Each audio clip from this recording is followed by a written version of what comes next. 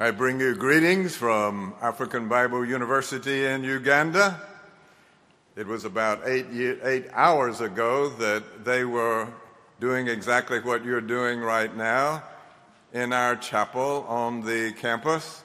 For many years, we discouraged having a church worship on our campus because we wanted the students to disperse, to go out into many churches. And we could not find a church that would be reformed in faith and true to the Bible. But eventually we did find a church of that sort, and they appealed to us to use our chapel. So they are worshiping, or just finished their worship, or about 8 hours ago. And very thankfully, I don't know whether it's the rainy season now or not, but when it rains, it really rains. We have ditches about this wide and about this deep along the side of every one of our roads on campus, and our chapel roof was leaking. It is a beautiful 5-sided chapel in the round with hardwood from the Congo, beautifully built. And now the chapel doesn't leak because you at Independent Presbyterian Church were gracious enough to provide the funds, and there weren't a little bit of funds, to re-roof the chapel so that it is no longer leaking. Every Monday through Friday, our student body gathers in that chapel, and whether it's raining or not, they're very happy to be there and to learn from the Word of God, to pray together, to hear the testimonies of one another, and even senior sermons the second semester, which is a great delight for everyone. But we praise the Lord for your partnering with us. And just this week, I think it's Tuesday or Wednesday of this week, the new president of African Bible University of Uganda will be installed. Dr. Paul Chinchin will be there from the USA to install him. Dr. Jeremiah Pitts, a very wonderful person who is perfect for the job. He left a tenured position in the university systems of Georgia, and with his wife, who grew up on the mission field, and their 3 children, he is there to pick up the mantle and to take African Bible University even to higher heights of service to our Lord Jesus Christ. So we rejoice, and we trust you are rejoicing with us in the wonderful thing that God is doing there with students from 7 different African countries learning the Word of God and then sharing it with their own people. The scripture for this morning is taken from Acts chapter 13. Acts chapter 13, beginning to read at verse 13. Paul the Apostle has made his first landing in Asia and is in the synagogue, and we have here the fullest record of his early sermons. Let us hear this portion of God's holy, inspired, infallible, and inerrant word. Acts chapter 13, beginning at verse 13. Now Paul and his companions set sail from Paphos and came to Perga in Pamphylia, and John left them and returned to Jerusalem. But they went on from Perga and came to Antioch in Pisidia. And on the Sabbath day they went into the synagogue and sat down. After the reading from the law and the prophets, the rulers of the synagogue sent a message to them saying, "Brothers, if you have any word of exhortation for the people, say it." So Paul stood up and, motioning with his hand, said, "Men of Israel, and you who fear God, listen. The God of this people, Israel, chose our fathers and made the people great during their stay in the land of Egypt. And with uplifted arm, he led them out of it. And for about 40 years, he put up with them in the wilderness. And after destroying 7 nations in the land of Canaan, he gave them their land as an inheritance. All this took about 450 years. And after that, he gave them judges until Samuel the prophet. Then they asked for a king, and God gave them Saul, the son of Kish, a man of the tribe of Benjamin, for 40 years. And when he had removed him, he raised up David to be their king, of whom he testified and said, I have found David, the son of Jesse, a man after my heart, who will do all my will. Of this man's offspring, God has brought to Israel a Savior, Jesus, as he promised.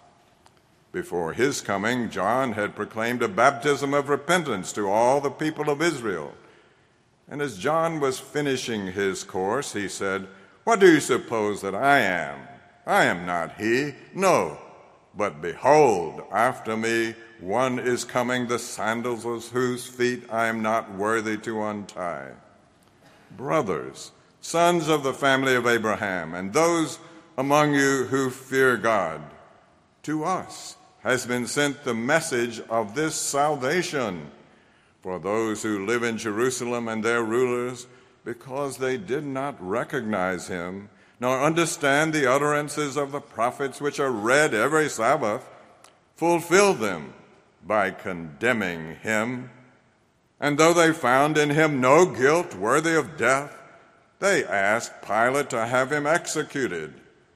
And when they had carried out all that was written of him, they took him down from the tree and laid him in the tomb.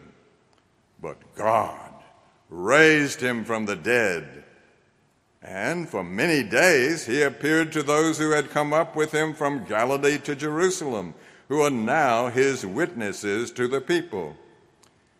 And we bring you the good news that what God promised to the fathers, this he has fulfilled to us, their children, by raising Jesus, as also it is written in the 2nd Psalm, You are my son, today I have begotten you.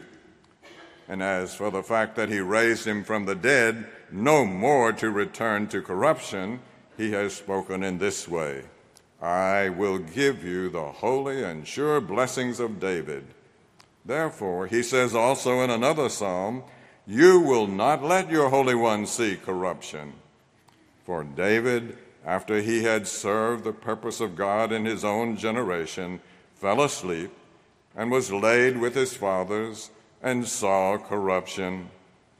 But he whom God raised up did not see corruption.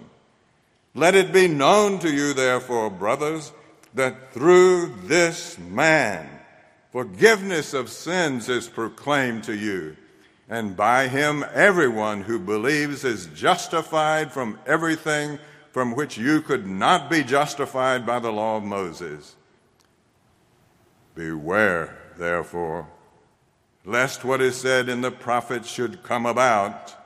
Look, you scoffers, be astounded and perish. For I am working a work in your days, a work that you will not believe, even if one tells it to you. As they went out, the people begged that these things might be told them the next Sabbath. And after the meeting of the synagogue broke up, many Jews and devout converts to Judaism followed Paul and Barnabas, who, as they spoke with them, urged them to continue in the grace of God. May God bless to our hearts the reading and hearing of this portion of his holy, inspired, infallible, and inerrant word. The doctrine most difficult to believe. Let us pray. Father in heaven, you have revealed to human beings, perishable, short-lived, but eternal in our spirits, truth. Give to us the ability to believe the truth as it is revealed in Moses, the prophets, Jesus, and the apostles, that we might be saved. For we pray in Christ's name. Amen. What is the doctrine most difficult to believe? Would you say the Trinity? Well, it is indeed a truth that is impossible for us to completely comprehend. But you look out the window and you see trees and you see treeness. And you look around the congregation and you see humans and you see a variety of humans, unity and diversity, a manifestation of the very essence of the Trinity. Yes, we can believe the Trinity. But what about the Incarnation? Is that the doctrine most difficult for you to believe? That God, the Almighty, could be clothed in human flesh? It is a doctrine that is incomprehensible from many perspectives.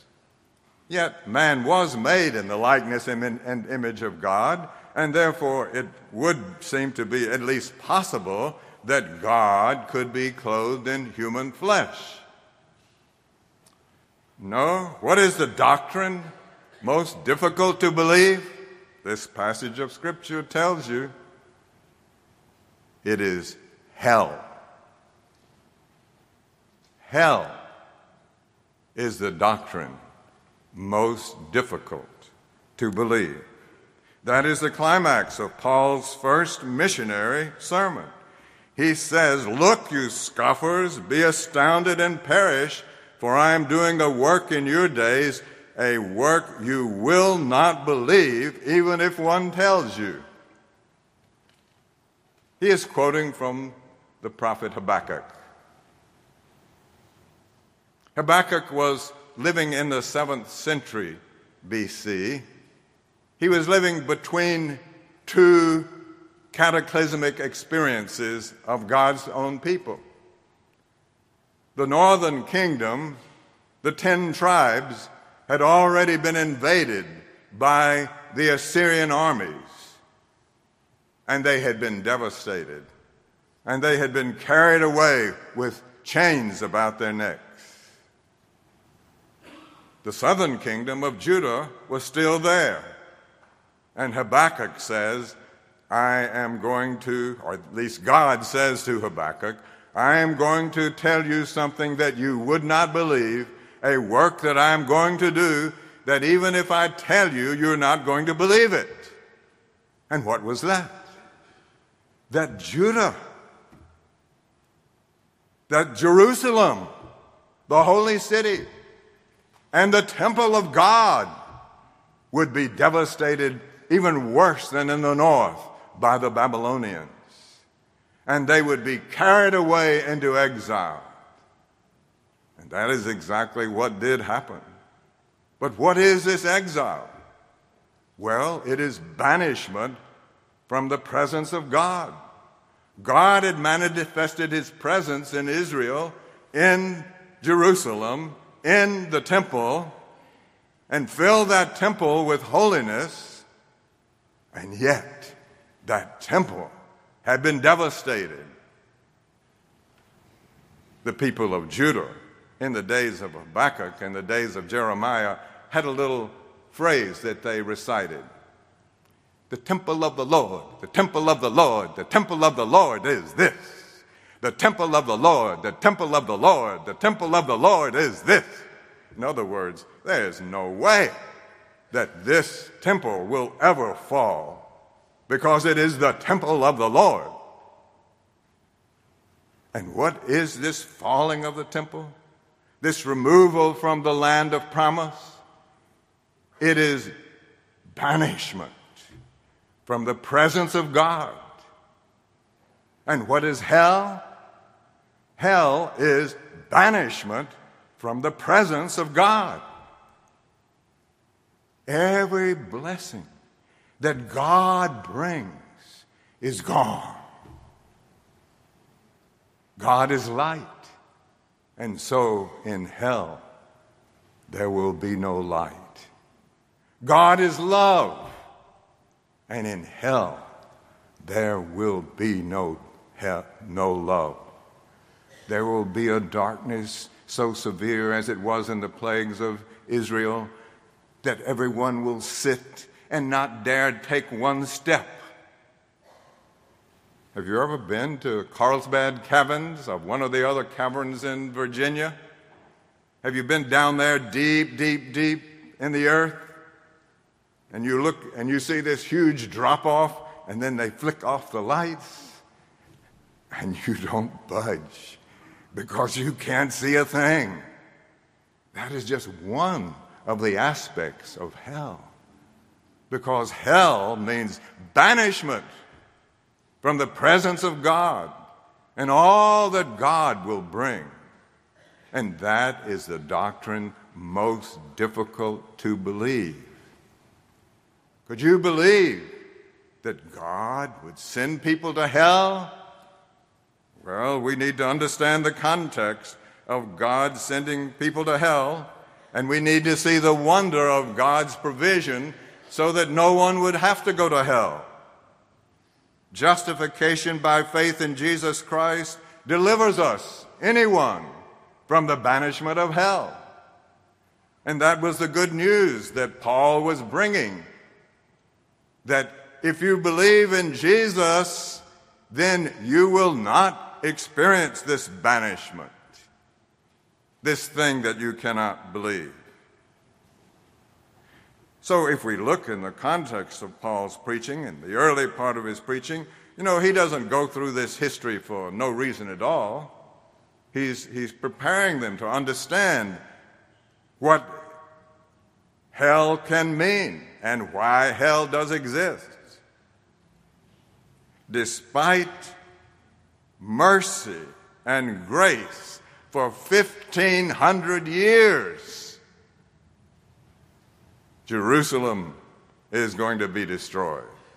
That was the message of Habakkuk.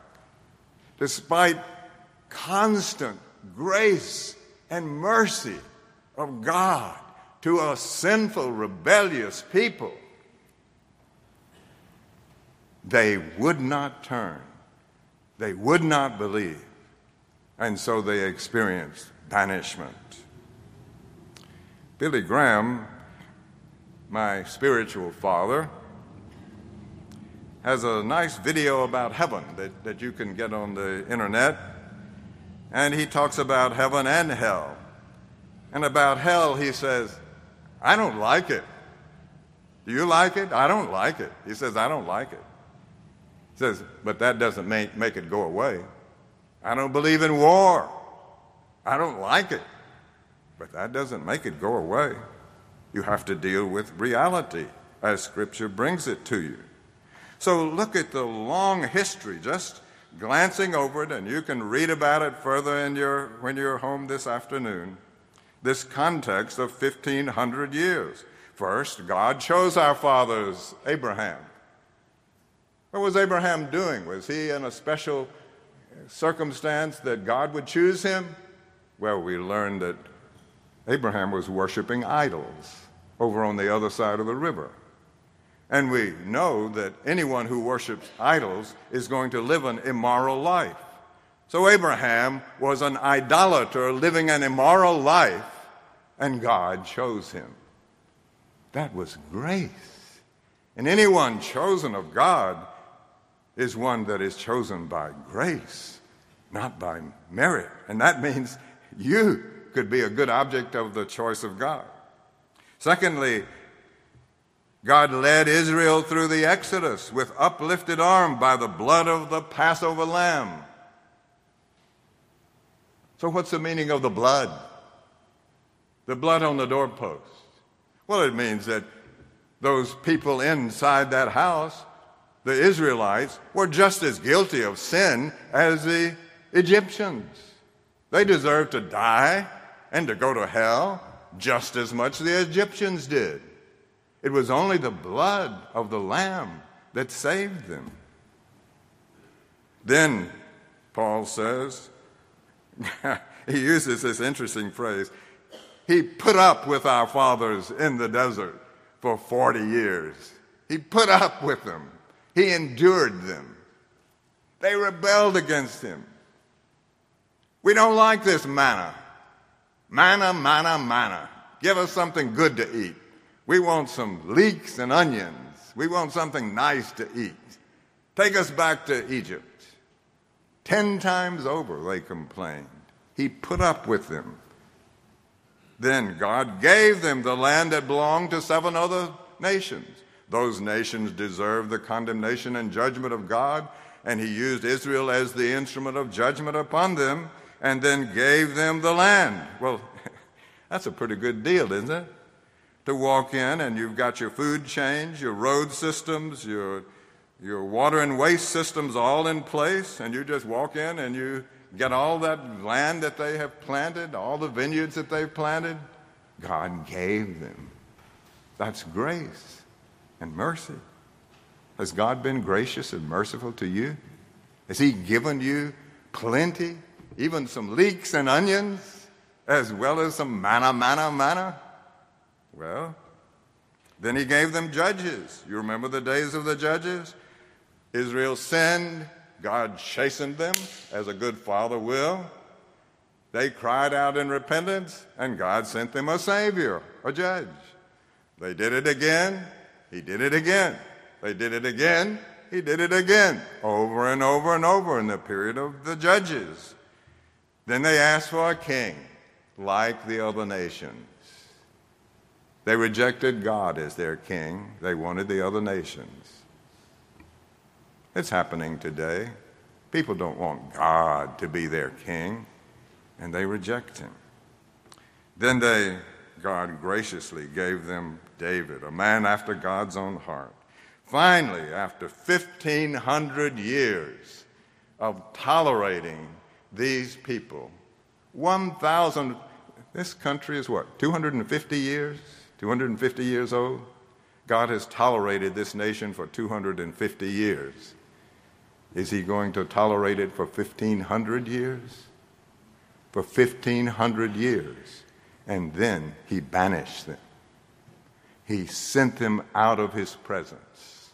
A judgment came upon his own people, and they were cast away. Consider your own life and think about it. Every good and perfect gift comes from your Father. And every time you sin, has he not been gracious to you? Beware. That's what Paul says. Look, you scoffers, be amazed. Don't not believe in hell, because you may not like it, but God does banish people from his presence eventually. So, what are we to say then? We could go through the whole of the New Testament. We could say, well, that's not Jesus, is it? We find even in the book of Isaiah these amazing words where Isaiah ends his book. They will go out and look at the dead bodies that have rebelled. Their worm will not die, and their fire will not be quenched, and they will be loathsome to all humanity. That is the end of the beautiful prophecy of Isaiah. They will go out and look at the dead bodies who have rebelled. Their worm will not die, and the fire will not be quenched, and they will be loathsome to all humanity. Ah, you say, that's Old Testament. Yes? Did you know Jesus talked more about hell than any other person in the Bible? And that's appropriate, because he's the Son of God.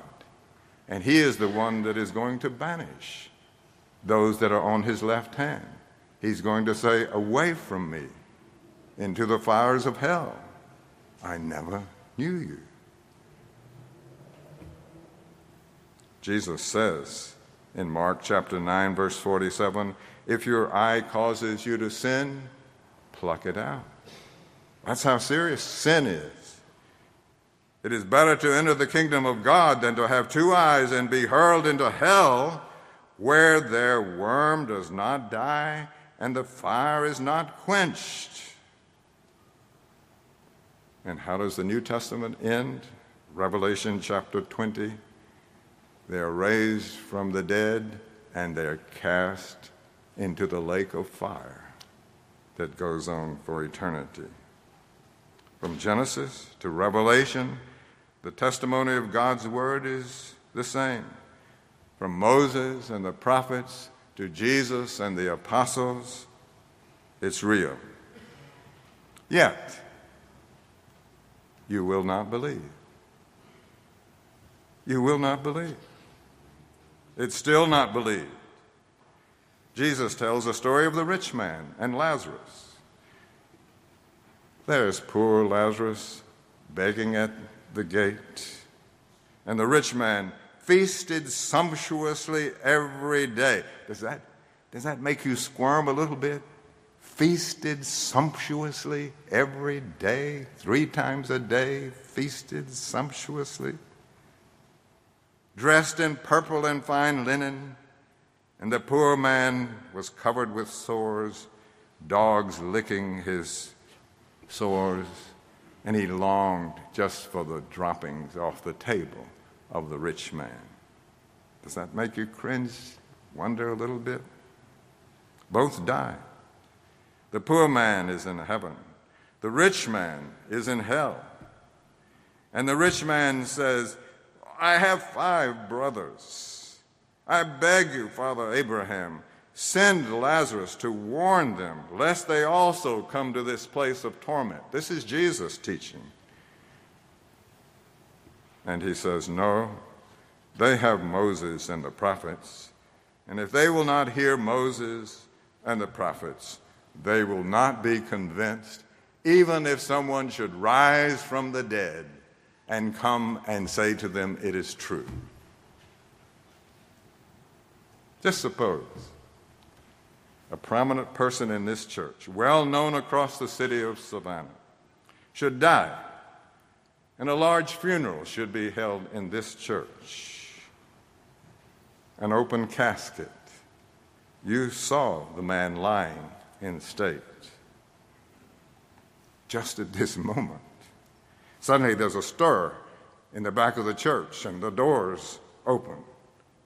Ushers stand back in frozen horror. You gasp. It's the same person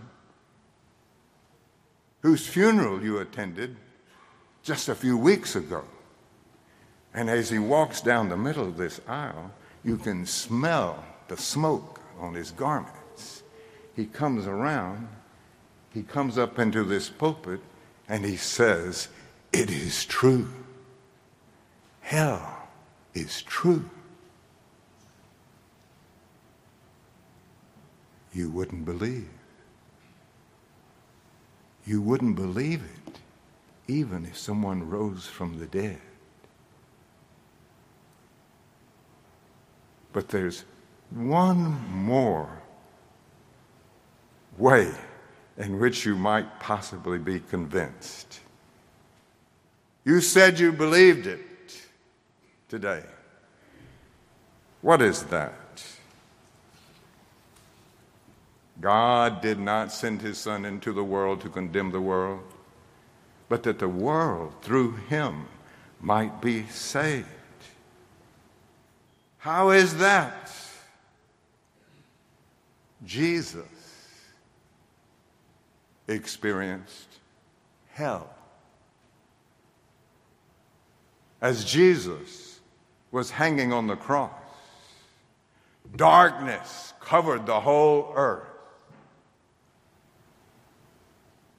And even though his body was still there hanging on the cross, he was banished from the presence of God.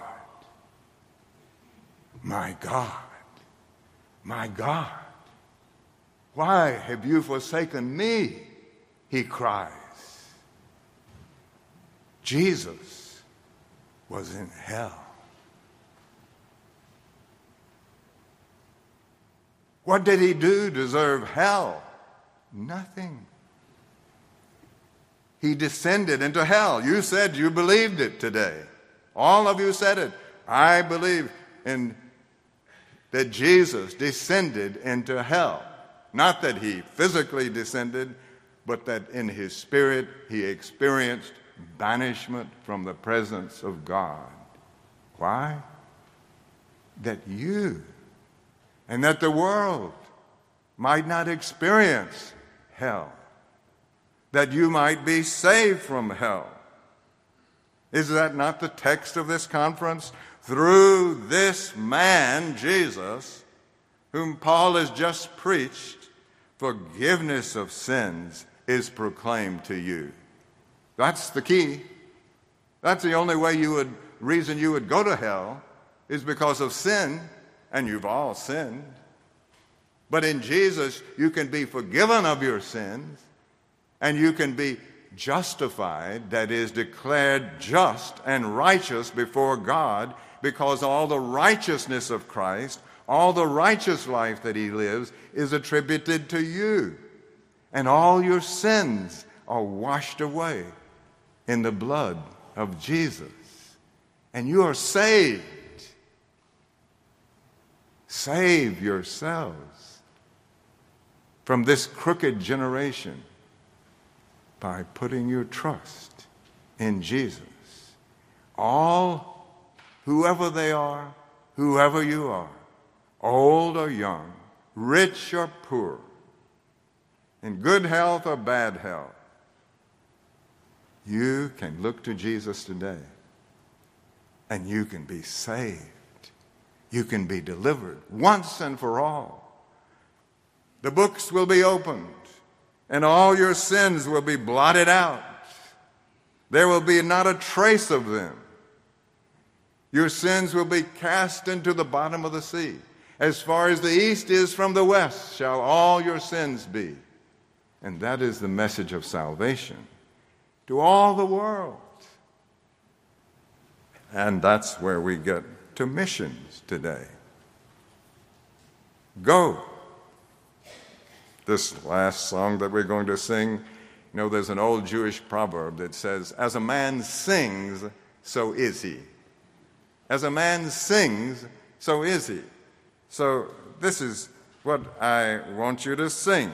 I want you to sing not, "O Zion, haste, your mission high fulfilling," but you can't actually sing it because it wouldn't fit the notes, but, "O Independent Presbyterian Church, haste your mission high fulfilling to tell to all the world that God is light, that he who made all nations is not willing one soul should perish lost in shades of night.